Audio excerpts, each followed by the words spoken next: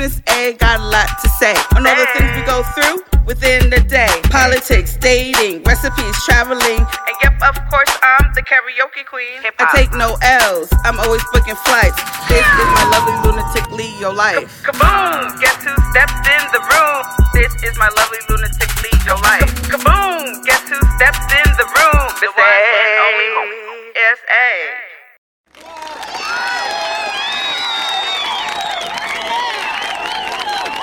What's up, everybody? Welcome to another dope-ass week of my lovely Lunatic Leo Life podcast. And, you know, I'm just so happy this whole season. I've just had amazing guests, and last season I had amazing guests too, don't get me wrong, but I'm just so excited. And today I call him the mayor of Newark.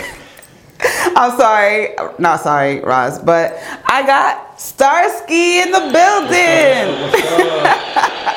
You don't like the mayor of Newark?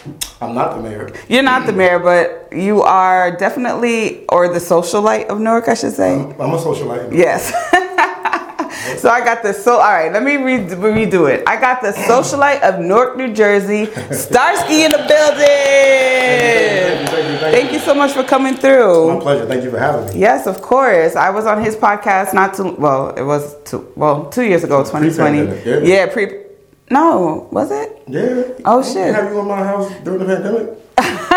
True. That's true. That's fresh when I was off the boat from fucking Thailand, I believe. Because it was between that and the pandemic. Yes. Okay. So he agreed to come on my show, and I appreciate it. And, you know, I'm all about promoting people and inspiring people with others' life stories. So that's why I wanted you to come on the show. Mm-hmm. I always never really knew exactly what you did for work, so in my head he's like Tommy from Martin. Like, he always dapper as hell. I get that a lot. You know what I'm saying? But I don't know if I know he got like you do your own thing, so I know you're not like just being a bum or nothing like that. Right. But I'm always like, yo, you ain't got no job, Tommy. Yeah. But he always looking fresh to death, and he's always at the spots to be at. Thank you. Yeah. So that's what I want to get into. What do you do? Oh, I live for a living. Yeah, so I learned years ago to be an entrepreneur. Mm-hmm. I learned that being an employee just was not for me, which doesn't mean that being an entrepreneur was easy. Of course, it's definitely not easy, y'all. Yeah. But my skills and talents and experience are in marketing and advertising. Okay. So I run a company where we provide marketing services to clients. And I also, publish the New York Times and NewYorkTimes.com. So those are the two things that occupy my time and energy while the sun is out. Wow. And at night, when the sun is down, what you be doing? Other things.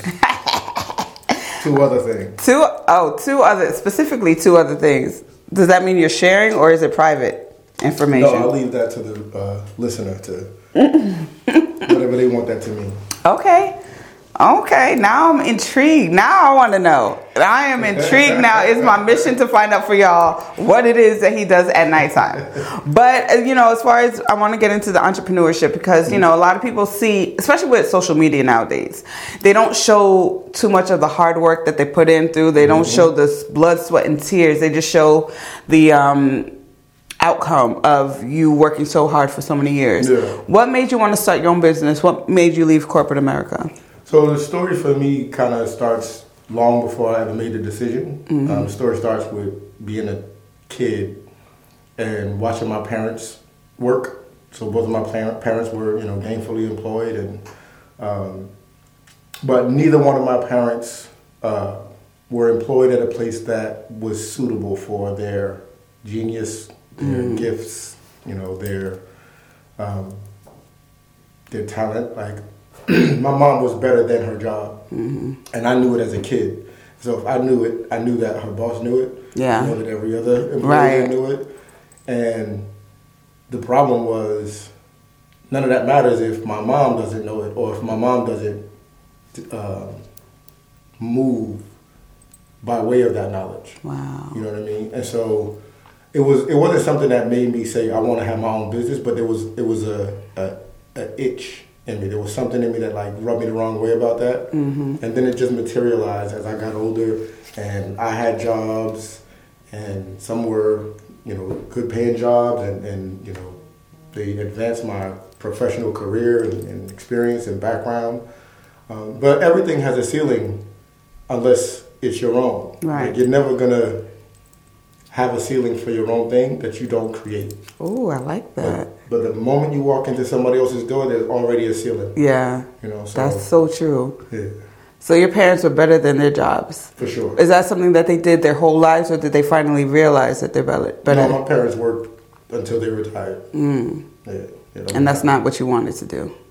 I want to not need to retire. I want to not need to go on vacation. I want to have such control and balance in what I do, and I want to be doing a thing that I don't feel the need to escape from. So, yeah. I like that. It's just completely different. It's so very different, you know? So what do your parents say to you now about how you're living your life and doing your own thing? You talking about while the sun is up or when the sun is down? While the sun is up. We're going to get to down. We're going to get to the sundown part. I got a way of bringing things out. No, I mean, my parents have never, I'm fortunate. My parents have never discouraged me ever from what I was doing, from the person that I am and was and, you know, was growing up as. So I've never heard a discouraging word from them in that regard. That's good. Yeah, it's just...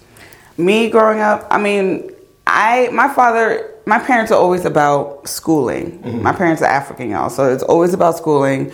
I was never a school person. Like, I hated school from the beginning of time to the end of time. Not that I hated it, it just wasn't for me. You know what I mean? Right. And my father was smart in math and everything else. I was terrible in math, but reading and spelling, I'm excellent at. Even English, you know? But math wasn't my thing. My father used to sit at the kitchen table. I only remember this happening this one time, but I'm going to drag this shit out, okay? With my homework with a belt. Like, it used to be a thing. Really? Yes. We were just talking about it the other day. Like, he used to laugh. I'm like, okay. At first, he didn't believe me when I remembered this shit. But I remember being at the kitchen table at night after he got off of work with the belt. Like, you're not going to sleep until we finish this. Right. And if you don't get this shit together, you're going to get your ass beat. Right. You know what I'm saying? Right. So, it's like, my parents, they were tough. Yeah. And then when I realized that I wanted to do radio, my mother was always supportive of what I wanted to do. But my father was like, he thought I was wasting my time. He was like, if you're not getting paid, why should I listen to it? Mind you, I've been doing radio for almost 20 years and still never really got paid for it. I got paid to get to the studio. Maybe that's it. But I still never got paid for it. But I knew that was my passion. I know my voice is my power. So I guess the little girl in me wants to make it big so I can show my dad, you see, I told you I knew what I had back then. You know what I mean? Yeah. So I'm happy that, you know, your parents never gave you a discouraging moment at all. Yeah, I mean, and you know, to compare stories, like my father never went past 8th grade. My mom dropped out of college, and her parents were educators. So I'm sure, like, by the time she had her kids, last thing she's going to do is put a lot of pressure on them to be, you know, academically excellent past whatever is necessary. You know what I mean? Because, you know, that just wasn't, it wouldn't have made sense, you know what I mean, for them. They wanted us to be sufficient, but my childhood growing up, the expectations or the pressure was more so on us, like, as far as religion than, you know, academia or schoolwork. Got you. Mine was a little bit of religion. I mean, we went to church almost every Sunday. Growing up, but I was the rebel of the family, I guess, you know, the black sheep or whatever you want to call it. But church wasn't my thing either. Like, I would go, fall asleep, get told to wake up and just sit there like, you know what I'm saying? Yeah. But one thing I will say that my father did, he used to work at Black Enterprise. He was there for many, many years. He was VP of circulation. Wow. And that's the ones who sent out the subscriptions and stuff like that. So he was that for many years. And they always had the entrepreneur conferences. And so he used to take me and my brother to the Kidpreneur conferences. It used to be in Florida, in Orlando. Yeah. So we would go to those classes while he was doing his thing during the day. And you would think, because I was getting all this free knowledge about being an entrepreneur at a young age, starting like at 9 years old, Look at me now. I didn't take heed because I wasn't a class person. You know what I'm saying? Right. Sitting in class, cold as hell in Florida. I was ready to eat the lunches they gave us, get the free gifts, meet new people from around the United States. You know, that was my thing. Like, I was always a social butterfly, even when I was younger. So classes wasn't for me, but the fact that I got to meet new people, and even Black Enterprise used to have the golf and tennis challenge. I met Serena and Venus when they were young, like when they were we had the beads in their hair, you know what I'm saying? So they taught the class. So I had a lot of experiences, and I was brought up to a lot of people who do great things. Earl Graves was one of the people in my lives back in the day. But it's like I didn't really take from it because it was in a class setting. If it was more hands-on, I feel like I would have been more into it maybe. But again, my path might be different. It might have taken me some shit to go through before I get to where I'm at now. Yeah. You know? Plus, you never, it's in there. Yeah. You know what I mean? It's all in there. It's just a matter of what pulls it back out. Yeah. You know? But it's there. Everything that you were taught is in there. It's true. You know what I mean? Even just the tone of it, what you were taught. Even you weren't taught in those settings to be a drone. Right. You know what I'm saying? So I'm sure some of that just shapes just your general outlook and personality. Yes. I did get a lot from the class, you know, that I wanted to, and stuff that I still remember to this day. Yeah. So I can't say I didn't get nothing out of it, but I wasn't an entrepreneur. Like, I tried things, like I sold lemonade. I'm like, fuck that shit. It's not for me. Like little things, you know what I'm saying? But now, as far as an entrepreneur, for me, what I'm trying to do is build my own brand. You know, like my business is me. I'm the entrepreneur. I'm not selling product. You know what I'm saying? Maybe just my voice is my product, I guess, you know. So how was it to start a magazine, an online magazine? That doesn't sound easy. It's not easy. It's easier than it would have been if it was 20 years earlier. True. Or 5 years earlier, for that matter.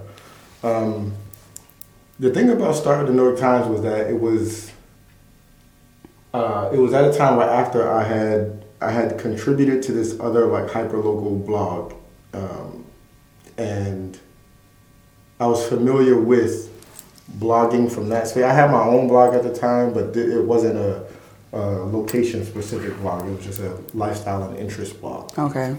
So what I learned was it's the internet. Which means I'm not buying paper. I'm not buying ink. I'm not, the overhead is just not there. Yeah. You know what I mean? And what I learned from my experience was the most difficult part was because it's news media. The most difficult thing was I decided what we were going to be and what we weren't going to be at the beginning. Right? So the New York Times was not going to be a platform where you go to find out who got shot in Newark. Right, no gossip. Who got robbed in Newark, any political scandal, those things we were we're not on the table. Okay. But that means that the good stories, the lifestyle interest stories, the good business stories, the education, all of those stories, as much as there are things to talk about, a lot of the organizations and institutions were not very savvy in terms of media relations. So me saying I want to help tell your story was like, oh, awesome, great. But it was either something that they had divested from, as far as media relations and PR, or it was just something that when they would share a story or a press release or whatever, excuse me, it was so elementary. It was like, this might have been okay in 1990. Right. New age, but it ain't okay now. Yeah. We need pictures, we need video, we need rich media, we need things. Now I'm coughing, right? But so that's been the struggles, getting organizations and institutions to do more to tell their own story. And the thing that's funny about that is you might have helped them realize that they need to get it together for future reasons like this. Yeah. You know what I'm saying? They didn't realize, oh shit, he got a point. We need to get this story ready so we could tell it to other people to get more people to come to us. Yeah. I mean, Newark is in a place and has been in a place for the past few years now where it's there's attention. it's one thing if this was, like I said, 10 years ago, or 10 years before we started. We started the New York Times in 2014. If we had done it in 2014? Yeah. Damn. Yeah. But had we tried to do this in 2004, there were a lot less eyes on Newark. There was a lot less interest on Newark. So it was understandable that that organizations and people weren't prioritizing storytelling. Right. But now, whether or not you want to tell your story, people are looking. People are listening. People are paying attention. It would serve you to tell a good story. Yeah. If you already have people's attention. Yes. I'm having ideas like, how can I get it onto your magazine? Wait, is it a magazine? What do you call it? It's not a magazine. I call it a platform. Okay. I think magazine there's no such thing as an online magazine nowadays. Anymore. Yeah. We only used to call it that because all we were used to was print magazines. True. And print newspapers. It's a new age now. You know what I mean? It's like, I think what's the name was really good about it. Huffington Post. They were really good about identifying as a blog. They didn't call themselves an online newspaper. Oh, really? They called themselves a blog. Wow. $10 million blog. Because I would have called them an online newspaper, but it makes sense that they would be a blog, though. I could see why. Yeah. So I call it a platform. Okay. Because in this day and age, it's like, depends on where you interact with the New York Times. Maybe you're more a social media person. Right. Maybe you are on the website. Maybe it's at an event that we're activating. So it's like all of these things are ultimately platforms. So I just call it a platform. Well, congratulations on 8 years, almost 10 years. Because I remember when it first came out. Yeah. Can we talk about some controversy? Sure. Wasn't there a little beef with New York Times and somebody else was claiming it or the name of it or something like that? Yeah, there was this guy who he used to sell T-shirts, and the T-shirts would say the New York Times on them, but in the font of the New York Times. Okay. Right.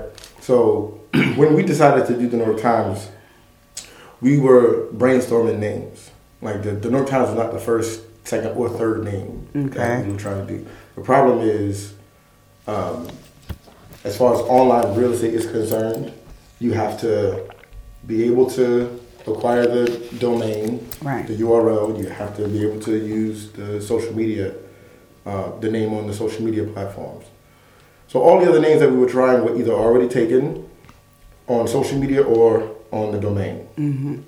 The New York Times, the .com was available. Good to me. The Facebook, the Instagram, everything was available. Mm-hmm. So nobody,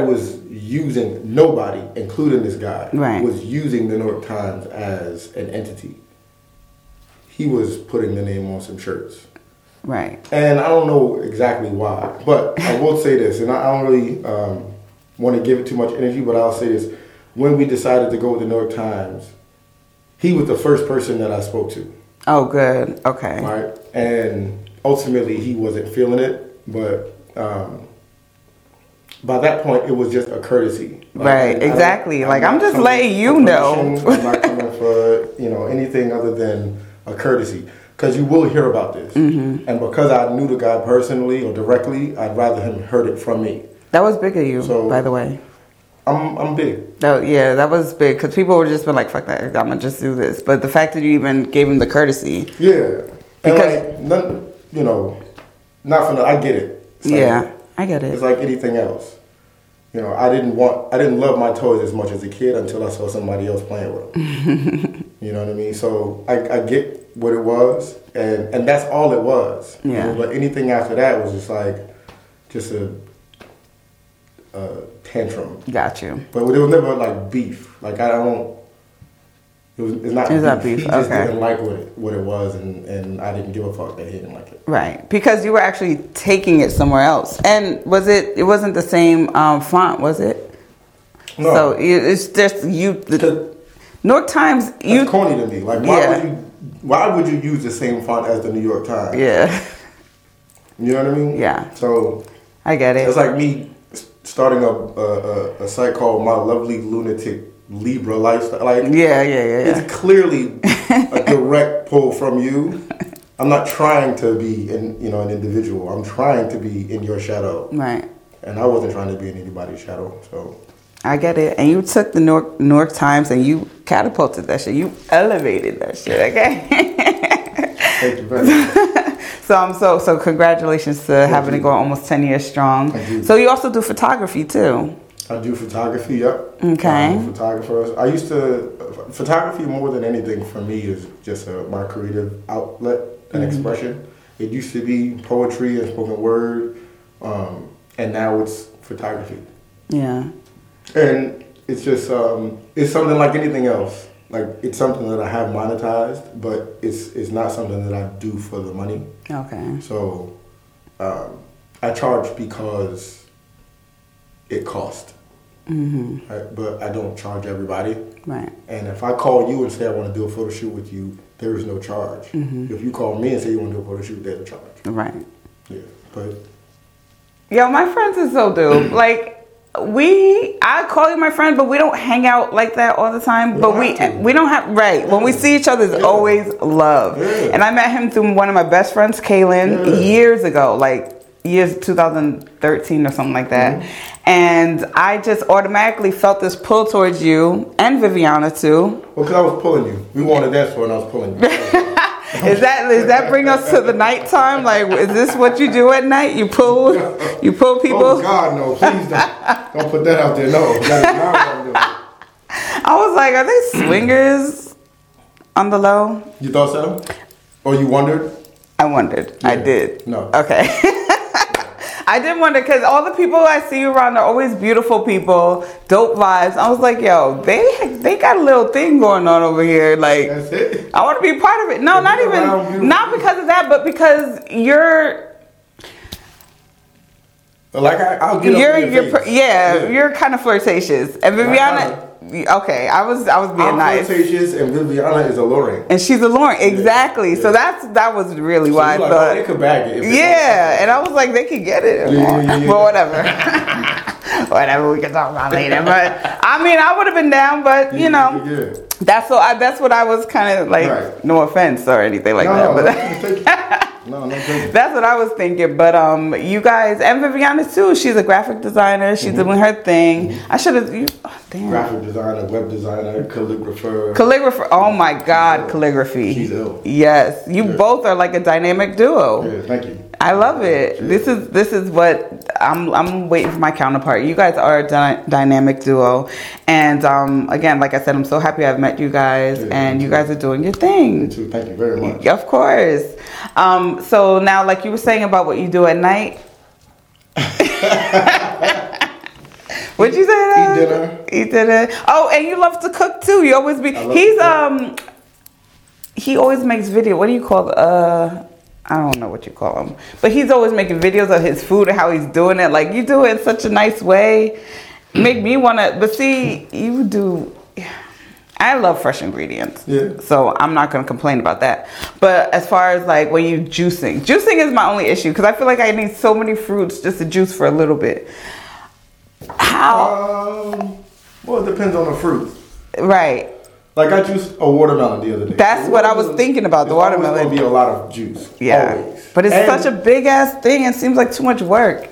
So I primarily now juice pineapple and watermelon. Those are the two things I juice. I pretty much only juice those two things. Like I'm not into kale. That's what I was like. Apples anymore. Like I juice, three things: pineapples, watermelon, and ginger. Those are the three things. You mix that? That's one drink. No. You mix. So okay. Like I'll juice pineapple with juice. Put them in mason jars. Put some in an ice tray and make pineapple ice. I do the same with watermelon. And ginger, I just juice it so I can always put some ginger in my tea. Okay. Or if I want to put it in the watermelon juice or the pineapple juice. I just want to keep ginger in me all the time. Ginger is very good for you. Yeah. Very good for you. I just started chewing because I was feeling like I was getting sick like a few weeks ago. So I just was chewing ginger like 3 times a day. Yeah. And usually I have like a cycles when I'm about to get sick. I already feel it, like I feel something, then my throat is annoying me all day. Then I start to get sick. So I hate the throat part. That's like my worst part. So I was trying to beat that. So I was just chewing ginger and just sucking all the juice out of it. And I was good the next day. I was like, oh shit, I did it. It's real. Food is really the medicine. It is. The good food. Ginger, garlic, even chewing garlic alone. Like, I had a nutritionist on my last my last season. She came on and she was amazing, giving good tips on stuff to eat and what not to eat. Since I had my gastric sleeve surgery, y'all already know, last year, September, it's been a year and a few days now. Oh no, a year and a month now. But I just swore I was going to just be eating right and eating kale and fruiting and juicing and nothing. Right. But once I was able to get my shit together and eat again, I have not been juicing like I planned to. But when I see you juicing, that like gives me kind of motivation. You know what, Adrian, you need to get your shit and get on this juicing thing. You know what I'm saying? So that's a good look. It's really good. It is. Watermelon juice is really delicious. It is. I've had it before. Pineapple juice is really, so it's like it's easier to do if you're juicing things that are actually really delicious and not doing it out of I'd rather pay for it. But it gets expensive at some point, so it's better to do it yourself. Like there's no excuse for my. You know what it is? Also, like just generally, I think it's about just doing things that future you will not regret. Like you don't necessarily have to juice a watermelon or juice anything necessarily, but like if it's between a smoothie or a store-bought juice, fresh juice, and an Italian cheeseburger. Like, just choose the thing that you want. I would choose the cheeseburger, and then I would regret it later. Like I'm an impulsive person, so I will say, you know what, I'm not having a cheeseburger tomorrow. I'm having my juice, and I'll make my little smoothie. Yeah. And I'll walk past a sign or a billboard of a burger and be like, oh, fuck. Yeah, right. And then I'm weak. Right. Then I'm weak. Like, you know what? Fuck it. I might as well just do it, you know? Right. So that's one thing I am working on. I mean, luckily I can't eat as much as I used to. My stomach is like a fist now, so I can't eat as much as I used to. But I've known people who have my surgery and they still get it a few years later because their stomach expanded because they were doing the bullshit. Yes. And I'm not trying to be that person because I don't ever want the surgery again. It was not easy to do. So there are times when I think my body is calling for certain things when, like, if I have like 3 grapes, I'm like, damn, I need more grapes. So then I'll buy a whole bunch of fruits and stuff. So I think my body is telling me like, yo, you need this stuff that you know what I'm saying? So I'm working on doing better with my eating habits and fruits and vegetables and stuff like that. But I'm like a beef lover and crab legs. Shellfish. Yeah. It's not that great for you. No. I think. Because of the... Let me not stop giving false information. No, my parents used to try to scare me into things like this because I ate too much of it. You eat too many eggs, that's bad for cholesterol. No, so shellfish is not too good because of all the iron or non-iron. I don't know, but you know what I'm saying. So certain things, of course, too much of one thing is not too good anyway. So that's whatever. But I'm trying to get it together. I will get it together. Moving along to your nightly things. So you're gonna give us a hint? No, it was a joke. I don't have I'm not. Now I don't trust you. Moonlighting as not a dancer nowhere or was a gigolo or nothing like that. Okay. You know. All right. So I guess I'll move on past that. Can we talk about shrooms? Sure. Yes. Okay. Shrooms. So you were I did shrooms in college one time, and I didn't feel. I should have. Sorry. I'll follow you back to your house now. Don't play with me. I will go home with you and get some shoes. But when I first started taking shrooms, again, with my ex, and we were doing it more of a recreational type of thing. But at the same time, whenever I took shrooms, I always had these thoughts in my head. Like profound thoughts? Profound thoughts. So I knew it was something more to it. But I was like, the time that I was with my ex, you know, I thought I was confident enough and I thought I was powerful enough and everything like that. But I realized after me and him broke up that I wasn't really who I thought I was. You know what I'm saying? I walk around I would wear whatever I want to wear. I'm a bubbly person. You know how I am. So people always thought I was like fully confident and 100% me, always happy, but it was like a facade. I was a little bit confident. I had a I don't give a fuck attitude, which I always had that attitude. But at the same time, it's like I gave a little bit of fucks, you know? And so after my surgery, I had healing to do. And me and him broke up because I was evolving. And he wasn't liking that. He was like, I don't like this new bitch you've become. And but I'm like, okay, well, then that means it's time for you to go. So we actually broke up. And I'm making it sound like it was easy, which it kind of wasn't as bad as I thought. I was sad for like a few weeks or whatever. And then I moved on because I realized I was wasting my time for that year. I was with him. Not even a year, 10 months. And so the time that I had through healing from September to December, I caught COVID in December. And I was in the hospital for like 5 days. Then I had pneumonia. I had COVID pneumonia. Then in January, I had pneumonia. And that was because I wasn't taking vitamins for my surgery. So I had a weak immune system.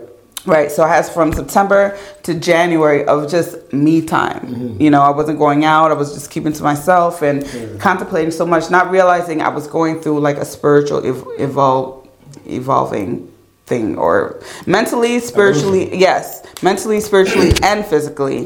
You know? So I used to want, you ever heard of ayahuasca? Okay, so I was trying, me and my ex-boyfriend at the time were trying to do ayahuasca. But every time, well, no, we tried to do ayahuasca, but we didn't have people that we knew. The people that we knew were doing wachuma, which is the cactus plant.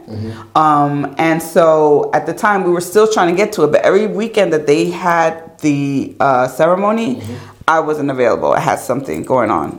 So it wasn't until after I broke up with him. I had my surgery in September. I broke up with him in October. And then in February, the same people that I was trying to link up with last month, they're like, you know, we're having a ceremony. Are you free?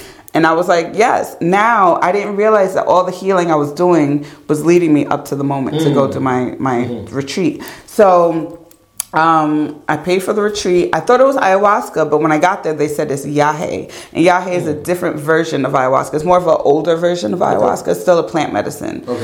So when I was at the cabin, we were on sacred land, so they had rented a cabin. It was 12 of us. But I had no reception, so I couldn't look up what the hell yahe was. So I was just like, oh my God. But I was still excited to all that. So that was in March now. So first of all, January came. I took some shrooms in January. Because I was writing a book about a memoir I was writing. So I was like, okay, New Year's Eve, I'm not going out. I'm going to take shrooms. I'm going to write my memoir, and I'm just going to, that's it. I felt like I OD'd on shrooms. You decided to write a memoir in one night off mushrooms? Off mushrooms. That was the plan? That was my plan. Okay, so do you know when I started taking the shrooms? Like within, first of all, now mind you, this is the first time I took shrooms since I had my surgery. So I this was my plan. Watch my show for an hour till it kicks in, turn it off, start writing. Within 20 minutes of watching my show, my eyes start feeling the shit. I was like, whoa, okay. So then I was like, all right, I can't watch the show. Let me turn it off and just sit here and just appreciate. 10 minutes after that, I'm tripping now. Now I'm like, everything is moving. The trees. Now I have my apartment building. The windows are like this right here. So I could see the building across from me, and that whole building was like doing all this. The trees was moving. So now I'm starting to freak out. I was like, wait a minute. I'm not writing anything today. I called my therapist, y'all. And I was like, I don't know what's happening. And she sounded scared as hell. When I realized how scared she sounded, I was like, okay, this is the wrong person to call. So I was like, no. You did mushrooms? Yeah. And she was with her family at the time because she seemed like she didn't know what to do. She like texted me a help number to call. I was like, damn, it's not that serious. So what I did was I decided to just go into bed, close my eyes, and just let it be. You know what I'm saying? And then that's when I started feeling the profound things I started feeling before. That was the first time I hugged myself since my surgery. And I was already 50 pounds lighter. So I was like, wow, I never did this. Then I'm feeling my face. My face is smaller. So it was like I turned the negative into a positive of how I was feeling, because I was starting to trip out. So that was January. And also for January, I felt like it would be a different year. You know, every year we say new year, new me. No, this year I felt something different. So I did the yahe ceremony, and we did it. It was for the weekend, but we did it 2 nights in a row. The first night I did my yahe ceremony was more of a profound feeling of who I am, as far as my greatness and why I'm here on this earth. Yeah. You know what I'm saying? So I started realizing, like, you know, you keep downplaying your greatness. You know you're extra. You know you're a diva. You know your voice is your power. Stop trying to be like, you know, when people give you compliments, stop saying, well, you know, I need to fix this. You know what I'm saying? It was like little things like that. Right. So even with that, it was showing me the relationship I have with my mother, how to make it better. You know, now when we take the tea, we take it in a ceremonious way. We pray, we have music, chanting, everything like that. Everyone goes one by one to take the tea. And because of my surgery, it was hitting me quicker than everyone else too. You know, some people took 45 minutes. It took me quick, you know. So it was a lot of purging going on. But that's when I was like, wow, that was deep. So when they said the next day it's going to be more of a profound experience, I'm like, how is this going to top what happened last night? Right. Yo, Starsky. The next night, it took a little bit longer for the tea to hit me. Okay. And now this is Yahe, not ayahuasca. Yahe, the next night, literally woke my spirit up. Because when they say stay up and then we start to feel it, lay down. So I started to feel it, so I laid down, and then I started taking like deep breaths that I never took before, like to the point where like I could control. Or no, your body just... my body was just doing it. Yeah. And then it was to the point where my body now was moving, like I was like, yeah. And that inhale, it was like a spirit waking up. And so I thought it was like my ancestor waking up in me. I didn't realize till later on what it was. So then now I'm hearing my lovely lunatic Leo life in my head over and over and repeat. And I just see a figure. Now Yahe has like a hallucinogen in it. So I'm just seeing a figure like blowing life into my lovely lunatic Leo life.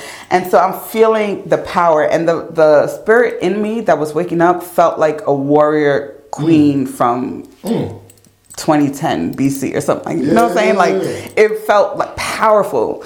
And so that's why I thought it was the ancestor waking up in me. And so I'm starting to see all these visions, and I'm starting to show my power. Like, you're not just who you think you are. You're more than what you think you are.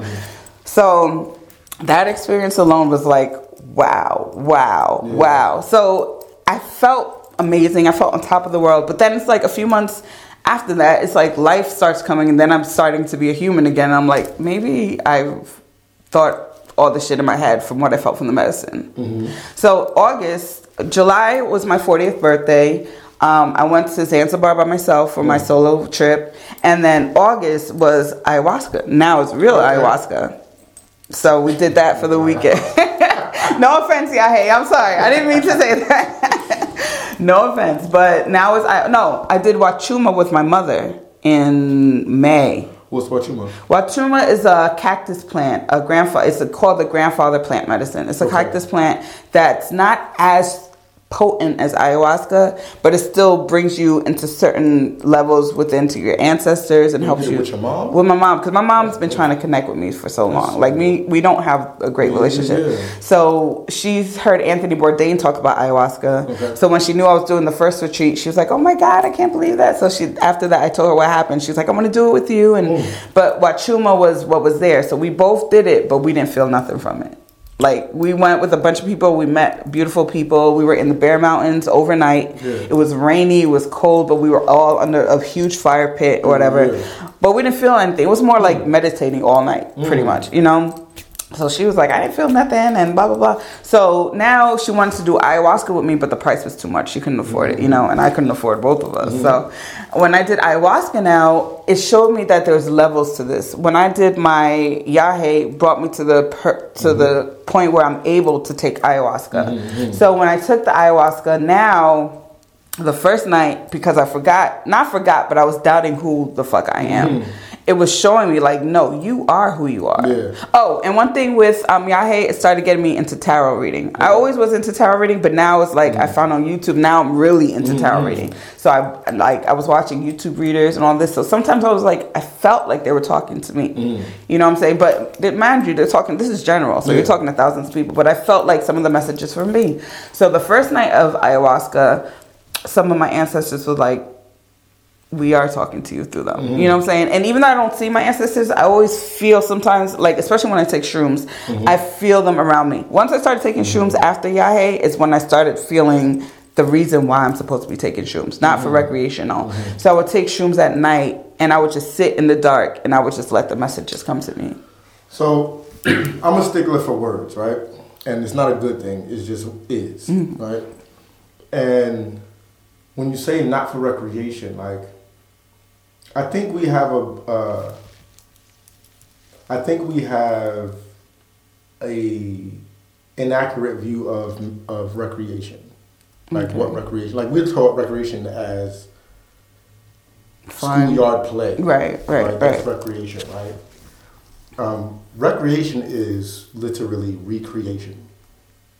Oh, so recreation ain't like bad. Recreation is relaxed play that allows you to be in a space to be a creator. Oh, again. You know what I mean? Like it's not aimless play. You know what I mean? It's not useless play. It's not immature play. It's not foolishness. You know what I'm saying? And recreation is medicine. You know what I mean? Like recreation is used in ways that make you think it's not medicine or profound or important or valuable. Like we hear about recreation in terms of schoolyard play and drug use or alcohol use that's not prescribed by a doctor. You know what I mean? And it's like that is just Western colonial thinking, and B, it's thinking that's not rooted in a whole person. Right. It's thinking that's rooted in a person as a tool. Like students in school in the Western world are tools. You know what I mean? And so the language and the vocabulary around that is as a tool. Like, so there was nothing wrong with recreational mushrooms, recreational cannabis, it's not a bad thing. It's not like you're just fucking around. No. Okay, no. Thank you for that, because that's what I felt like it was. And you need to fuck around. You also need to fuck around a little bit in life. You know what I mean? You need to fuck around so that you know the difference between fucking around and being serious. You know? True that. Play is divine. Ooh. Play is absolutely divine. Like, I remember, I forget, the guy's name is Alan Watts. He had this talk, and he's dead. But he had this talk I was listening to one time. He was talking about play. He's like, life at its essence is play. It's like, whenever you hear somebody talk about being a musician, music is played. Music is not immature. Music is not foolish. Music is not useless. Music is incredibly profound. Music is incredibly serious. Music is incredibly healing. But you only use the word play when you talk about what you do with music. You play songs, you play instruments. True. Like it is play. You know what I mean? So like play is not this bastardized thing that we kind of think of it as because of this Western society and culture, and fuckery. Like play is the shit.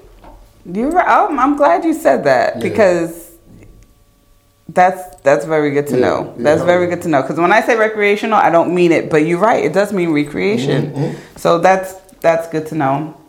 And so, you know what? You got a lot of gems there. You got a lot of gems. Tommy got some gems for us, y'all. No, but I appreciate that, because that changed my whole view, or at least the way I say things now, because I would always say I don't do it recreational, but recreation is not a bad thing. I remember the first time I did mushrooms, and the reason why I knew it was something I was going to do again. So when I first did it, Vivi and I did it together, and the person that told us about it and that we got them from, she had done it with her boyfriend, and they had like a very beautiful romantic experience off it. They were just, cuddling and in each other's face and, just intimate with each other. And so that was the expectation that that's what mushrooms do. Not for you? It's not what, and like, Viviana needs no mushrooms to be romantic, right? Like, that's not even, so, but for me, the only effect that it had on me was I had this profound episode of laughter. Like I had the purest laugh I've ever had, and it sustained for like like a good 5 minutes. Wow. Like literal 5 minutes of laughter. Of something that wasn't all that funny. You know what I mean? But it was like the laughing was so pure that it wasn't something that I felt I needed to resist or curtail. You know, it's like, okay, well, I'm laughing. And until I don't feel like laughing, I'm going to just keep laughing. And we just kept laughing and kept laughing. And it was so pure and so beautiful. And so it was like, oh, I get to tap into a purity. Your inner child. That my inner child in a way that nothing else I've ever experienced, you know, had done. And then there have been like profound thoughts, realizations, and conversations. And I think that it kind of just attunes you to know that there is a place to access, like mentally and emotionally. Like there is somewhere that you can and should be accessing from time to time. It's there true. There is this profound place of what is, for me, the truth of me and the truth of the world. Oh man, I had this, and imagination is like a big thing, because like we talk again. That's another thing. Like we talk about it in a way that kind of dilutes what it is. Like we talk about, like with mushrooms, we talk about tripping, right? And it kind of is not really the best word, or the connotation probably. It's the white man who made that word, you know. Yeah, but like, not even. Oh, I had this. This is not even a mushroom thing. I don't even know if I don't know if I had smoked bud or anything at this point for this. But one day I was I just want to tell this story. So I'm telling this story. One day I was in the gym, and I'm listening to, you know, Lady Smith, Black Mambazo. They're no judgment. Okay. I don't be knowing. I'm judging. I don't be knowing, y'all. So there's this vocal group, African vocal group, right? And there's like 20 of them. Oh, and they sing in harmony. All men. They sing in harmony. Beautiful voices, beautiful sounds. They were doing like a lot of like when The Lion King first came out, or certain songs that had like this African setting. Like they would be the group that was put on the soundtrack to sing a song. Okay. So I'm listening to them, and I don't know why I'm listening to them in the gym anyway, but I was, right? But I had this episode where like it was just my imagination, but I was willing to submit to my imagination, right? And it was of my ancestors. So the reason I work out for a couple of reasons, one of which is the exercise of self-discipline. Okay. Like, I do not want to work out ever. I hate it. Right? It's not. I can't tell. What I want to be doing. I do not want to be out of breath at the top of a flight of stairs. I do not ever want to have to fight for my life and just not have it, or defend a loved one and not have it. Right. Like I want to have it when I need it. So that's the reason why I work out, right? But I'm in the gym, and the song is playing, and it's just these African voices, African, lyrics and whatnot. And I have this episode, and I'm thinking about how, like, my ancestors are in the room. Like, I'm imagining them in the room with me, right? And I'm imagining them telling me, like, we're with you all the time, whether you see us or not, whether you realize it or not, right? And in your life, in the things that are constant challenges, in the things that are frustrations, and in the things where you excel, like, we're with you. And it's the difference between playing basketball on a court, just playing ball, and playing basketball with the home team crowd behind you. Oh, hell yeah. Like, it's a very different experience. And so it's like, so to know that that's what's happening. Wow. All I have to do is, like, open my eyes and turn around, and they're there. And it made me realize that, like, there is so much more that we have the capability to see and to achieve or do it's just about what world are we seeing? Like, what are we seeing? You know what I mean? Everybody's seeing a different thing. And for so many of us and so much of our lives, we're told what to see. And it's a very limited picture. Very limited. You know what I mean? Oh, and these things are never in the picture. You know, like, we're never taught to see our support. We're taught to pull ourselves up by a bootstrap. Right. Like, that's the narrative, that's the message that we're given. Many people have your back. You know what I mean? And so, like, it was just so profound for me. And I still, like I said, I hadn't done anything. I hadn't consumed any substance that day. But I still credit, like, the fact that I had done mushrooms and I had accessed that type of thinking before, that I was able to access it this time. Wow. That's dope, because I always say whenever I take shrooms is when I connect with my ancestors. And even when I'm sitting in the dark, I literally feel things going past me. I'm hearing it. You know what I'm saying? My cat, she always comes right next to me. She's with me and looking around. Like, it's when my ancestors are there. One time, one of my friends was bringing me something, and I don't like to go outside around when I'm on shrooms. Like, you know what I'm saying? Gotcha. So I had to go downstairs and go get it from her, and I just felt weird being outside. So when I was coming back inside in the elevator, I knew I was the only one in the elevator, but I felt surrounded. Surrounded to the point where even though I knew I was in there, I looked back like, you know what I'm saying? And that was the first time I was like, yo, my people follow me everywhere I go. That's when I feel them, and that's when I like they talk to me. You know what I'm saying? So when I did ayahuasca now 2 nights in a row, the first night was profound. The second night, I was like, how is it going to beat the first night? Initially I had asked to speak to, like, I wanted to be able to connect with my ancestors without having to take shroom. So that was what one of my, we had to write down what we wanted and to take from the ayahuasca. So the man who was administering the ayahuasca, he brought all these oracle decks, and I was going through just pulling one card from each deck, like, what am I going to see from this weekend? So one deck, the Lemuria oracle deck, had... Yo, this is crazy.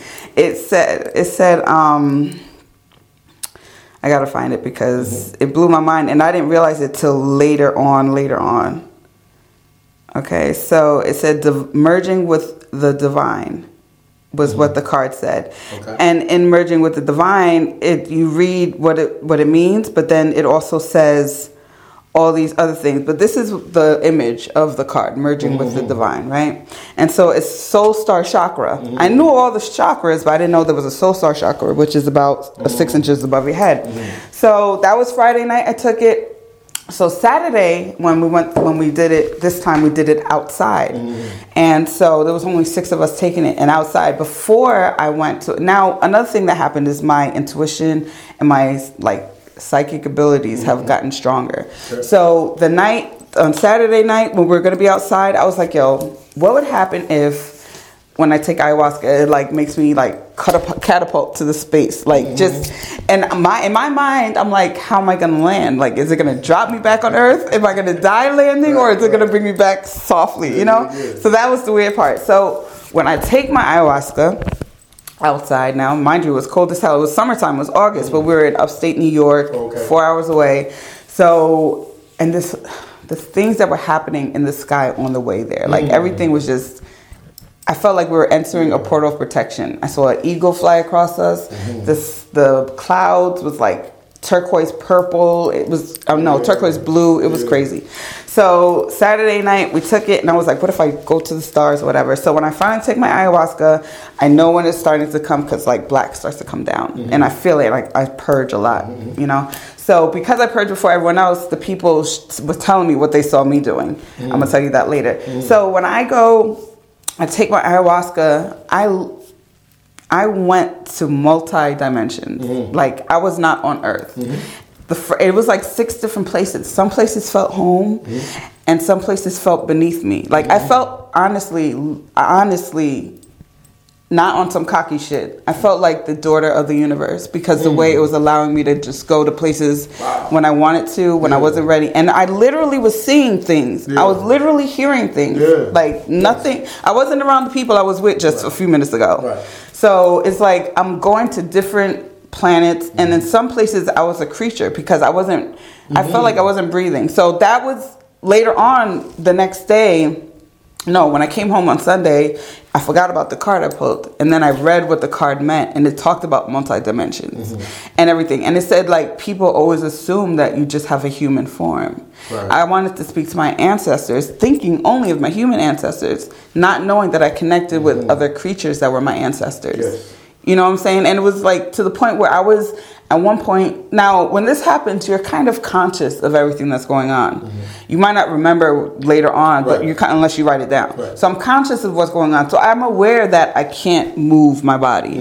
I'm aware that I'm hearing something and I'm too scared to look at what the sound I'm hearing. You know what I'm saying? So it's like I'm trying to remember everything that's going on. At one point, I was hearing literal creature sounds. But being that it was so cold, I was freezing cold. And I was under the covers.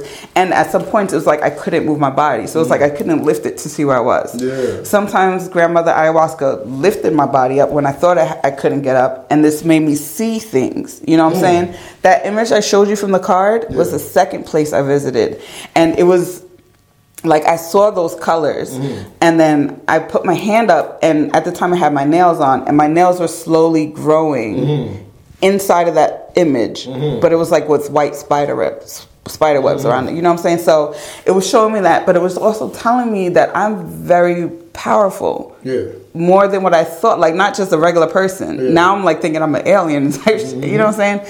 But the human experiences always bring us down to where you feel like maybe you imagine it, because this is the transparency part I was going to talk about. I know I'm a dope person with a good heart, good intentions, not evil at all. I've been struggling with the part of being single for most of my life. Okay. But I always kind of knew, like, I can't be with just a regular person. It has to be a special person because I'm not I'm like, you know, like, he got to match my fly. You know, so I've always had issues with being in relationships or chasing after the wrong person because I want it so bad. So lately, now that I'm 40... I've been feeling kind of down because I'm ready to be with somebody, and I do kind of want kids. I'm not sure yet, but I feel like I'm almost at the point where I need to either have them now or just forget about it. You know what I'm saying? Okay. So I've been kind of in a down place where just 2 days ago, I was cursing out the universe and my ancestors. Like, you know what? I'm tired of this shit. You guys keep doing this. Like, why am I here? And it was just frustration. It's just frustration to being single and dealing with fuckery. Dating is not easy nowadays. You know what I'm saying? So I felt almost broken because it's like, I know I'm such a good person, dope soul, and I'm above average human. Like, I feel like I am, not to be conceited, seriously, but a higher level spiritual being. Okay. But I'm still struggling with my human side. So it's like putting me between a rock and a hard place, because it's like, I know I'm this spiritual person, but am I really, if I'm feeling this kind of way? Cursing out the universe who, you better be careful, you know what I'm saying? So I've been going through this lately, and it's like, I want to get to the point where I don't need mushrooms or ayahuasca to be able to get back to this, because every time I do that, I feel so good, and I'm like, yo, I know I'm the shit. But then I go through events that lead me and bring me back down to my human self. Yeah. What is it about needing ayahuasca or mushrooms that turns you off, or that you want to get away from?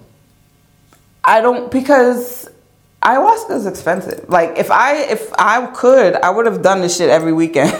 You know, because I feel like I'm getting closer to my spiritual side and to my ancestors. So I don't have anything against doing ayahuasca or shrooms, but I don't want to have to keep taking it in order to feel closer to my spiritual side or my ancestors. I hear you.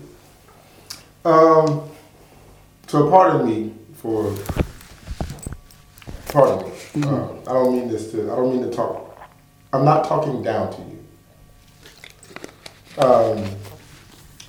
But hearing you say that makes me think about how we view substances as a thing that is outside of us, right? And there's also a school of thought that I am made up of the universe, and the universe is made up of me, and so literally there is nothing that's outside of me. Like, it's just physically outside of my body, but it's not there is no other. True. we're all just part of one big thing. You know, it's like the table and the chair. The room is the room. Like we're just things in the room. You know what I mean?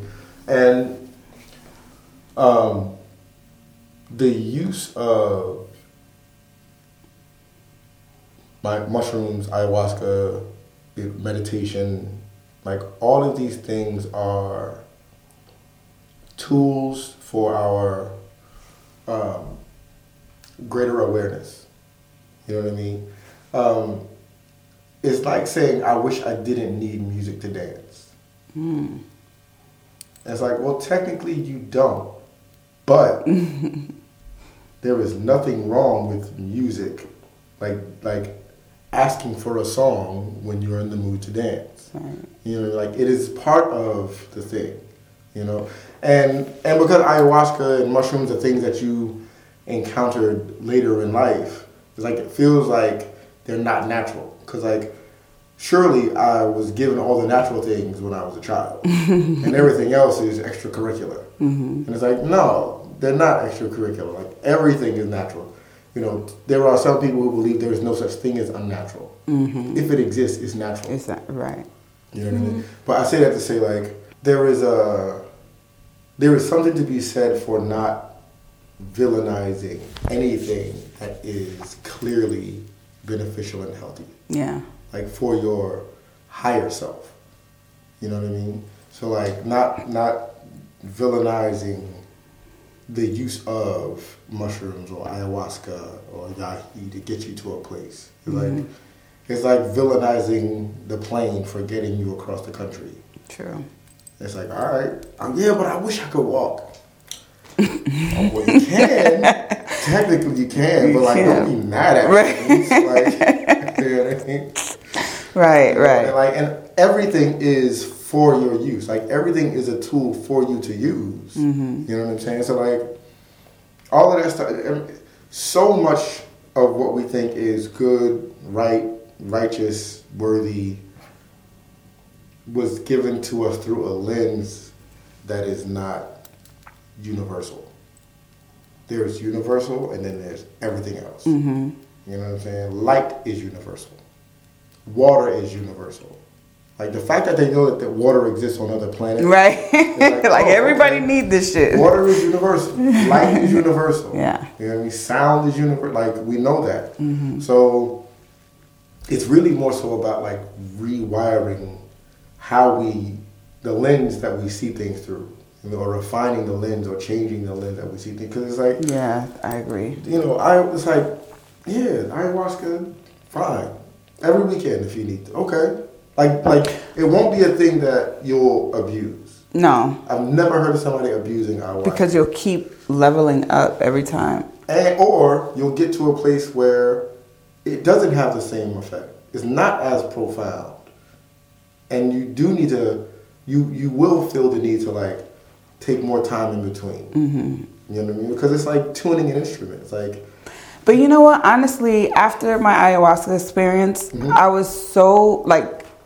I was overwhelmed because I was overwhelmed by the power I realized I had, mm-hmm. and the fact that I was in other dimensions, like not of Earth. So when I was talking, after the next day after we did ayahuasca, the group, we sat down, we talked about what we experienced. Mm-hmm. You know, I couldn't wait. You know, my voice is my power. So I was like, I need to go first because I needed to get it off my chest. So it was me like going through what was happening. But when I got home, I cried. Mm-hmm. I cried and cried because I was like, yo, what the fuck was that? Yeah. Am I bugging? Yeah. Or am I really worthy? Am I really this powerful? And it's not like I would use my power for anything bad. It's just showing me that, it showed me pretty much that I'm like a starseed and my mission on Earth, which, you know what I learned?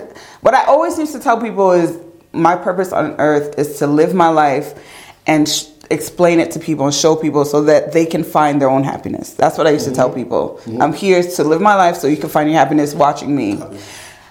But what I saw during ayahuasca is basically that, like, you're here to help people's souls find happiness. Yeah. You're here to let them know your experiences. This is why you go through the things that you feel is too tough to deal with, because you got to be strong enough to have the weight of, not the weight, it sounds dramatic to say, but the weight of humanity on your shoulders. But that's not really the case. But it's just like, I'm here to help other people. Yeah. That's my purpose. Yeah. And that was showing me, this is why I talk all the time. This is why I'm on the microphone. This is why I'm supposed to be on the radio, to let people know my experiences so they can find their own happiness, or to encourage them to find their happiness, or to inspire them to find their happiness. You know, so even though it plays a small part, a lot of people here on this earth are here for certain reasons to help humanity. You know what I'm saying? And so it just overwhelmed me with all the power that I realized that I have, because I'm like, I'm not using it to my capabilities. I feel weak sometimes when I'm in my human form. And so that's the part that frustrates me, because I know my power, but then I act weak sometimes. So, two things about that. One, power. So I think of power as the ability to say yes, right? Whereas, for the most part, we're taught power as the ability to say no. Like, who's got power? The bouncer at the door. Because he can tell somebody, no, you can't come in here. Well, his actual power is he can tell somebody, yes, you can come in here. You know what I mean? Like, that's his power. True. The yes is the power. And, like, with all of us, power is the ability to say yes. It's like I don't talk to people who don't have the power to say yes. You know what I mean? If I'm doing business somewhere and I'm talking to somebody who can't say yes, I'm talking to the wrong person. Because everybody can say no. Yeah. You know what I mean? Everybody has enough power to be like, no, you can't do that. But there's somebody who can say, yes, you can, and then everybody under them falls in line with that yes. So, like, that's what power is. Power is the ability to say yes. It's the ability to open the door. It's the ability to make opportunity available. That power is about the yes. Other thing is, yes, talk that shit, my brother. You are powerful. Like, and even in feeling weak, like, I remember somebody said this, is like, you know, if you exercise in the gym, that's when you feel weak, when you're building strength. Nothing makes me feel weaker than lifting weights. You know what I mean?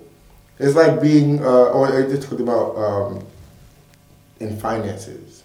It's like saving money makes you feel poor because you can't. It's at the moment. Frivolous. You can't spend. You can't. You know what I mean?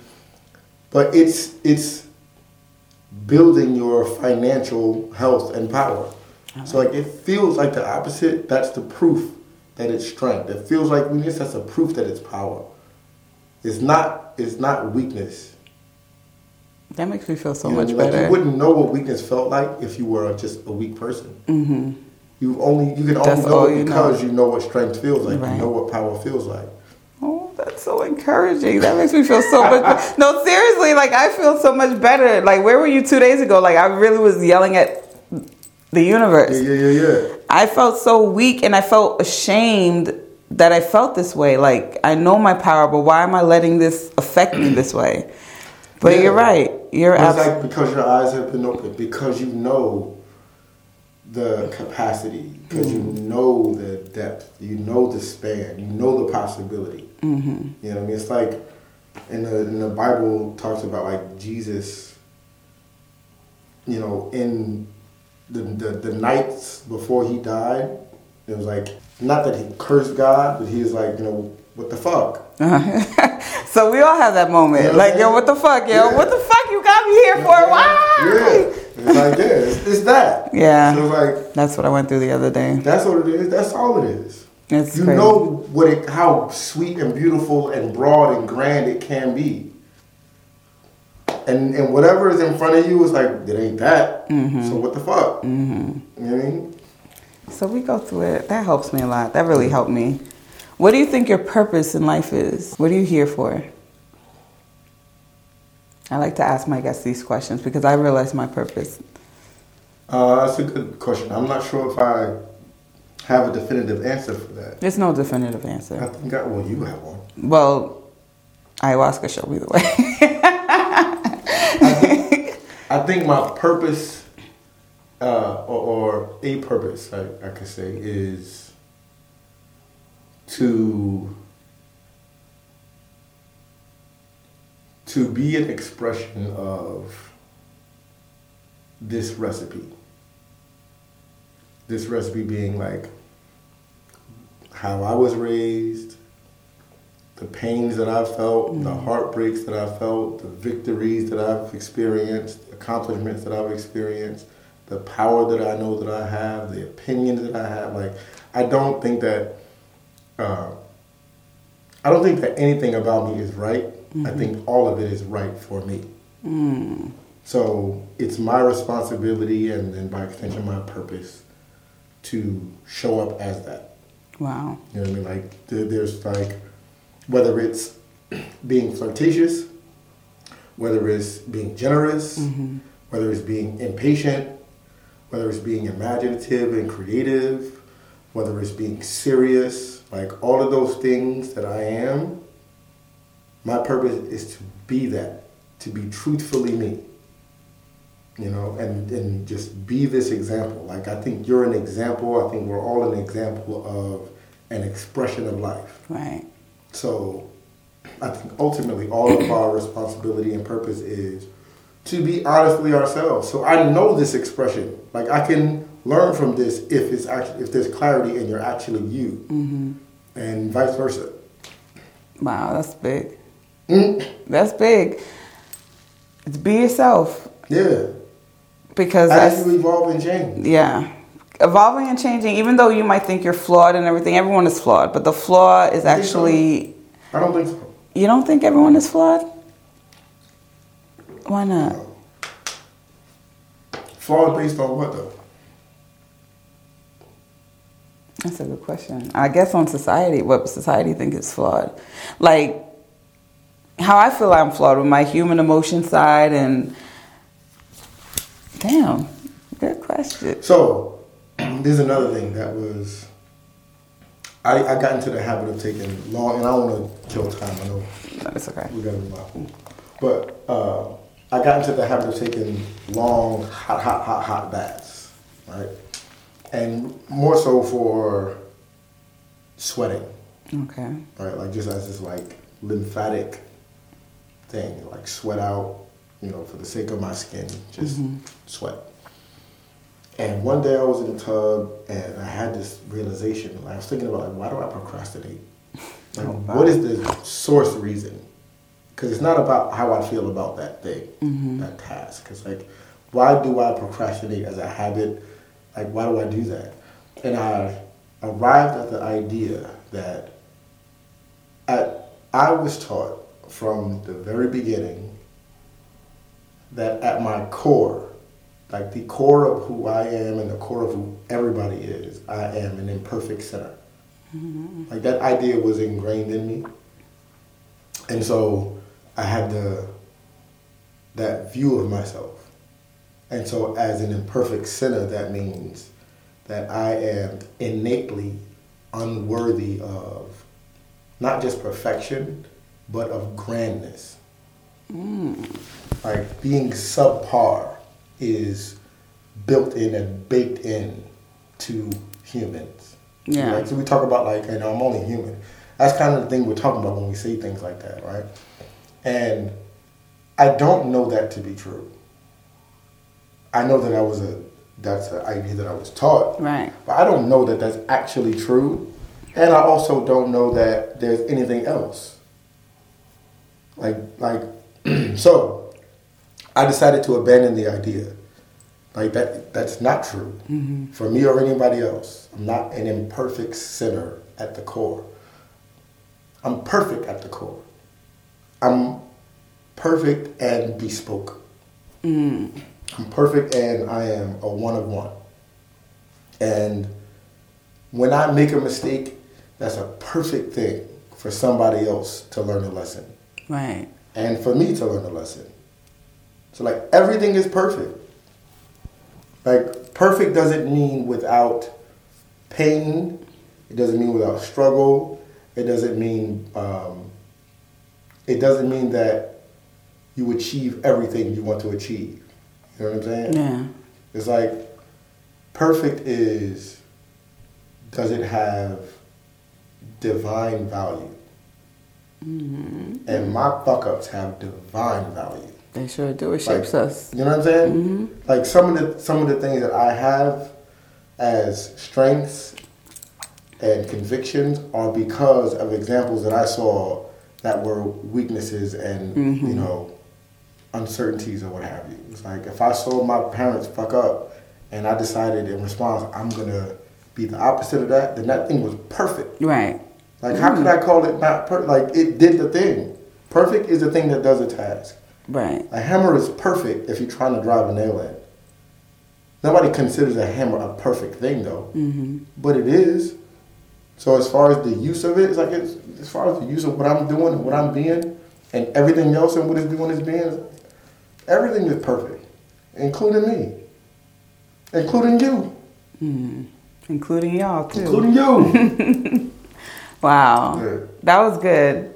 Thank you for that. You're welcome. We need to hear that. We need to hear that. Well, on that note, you done wrapped up the end of the show. That was pretty profound. That was amazing. Great conversation. Thank you so much for having me. Oh, thank you for coming on the show. It was a great conversation, and it was almost therapeutic because the last few days have been tough for me. So I'm glad this is the first time I spoke about it. It's my pleasure. Yes, y'all. So we are wrapping up season 3, y'all. We only have a few more episodes left. Okay.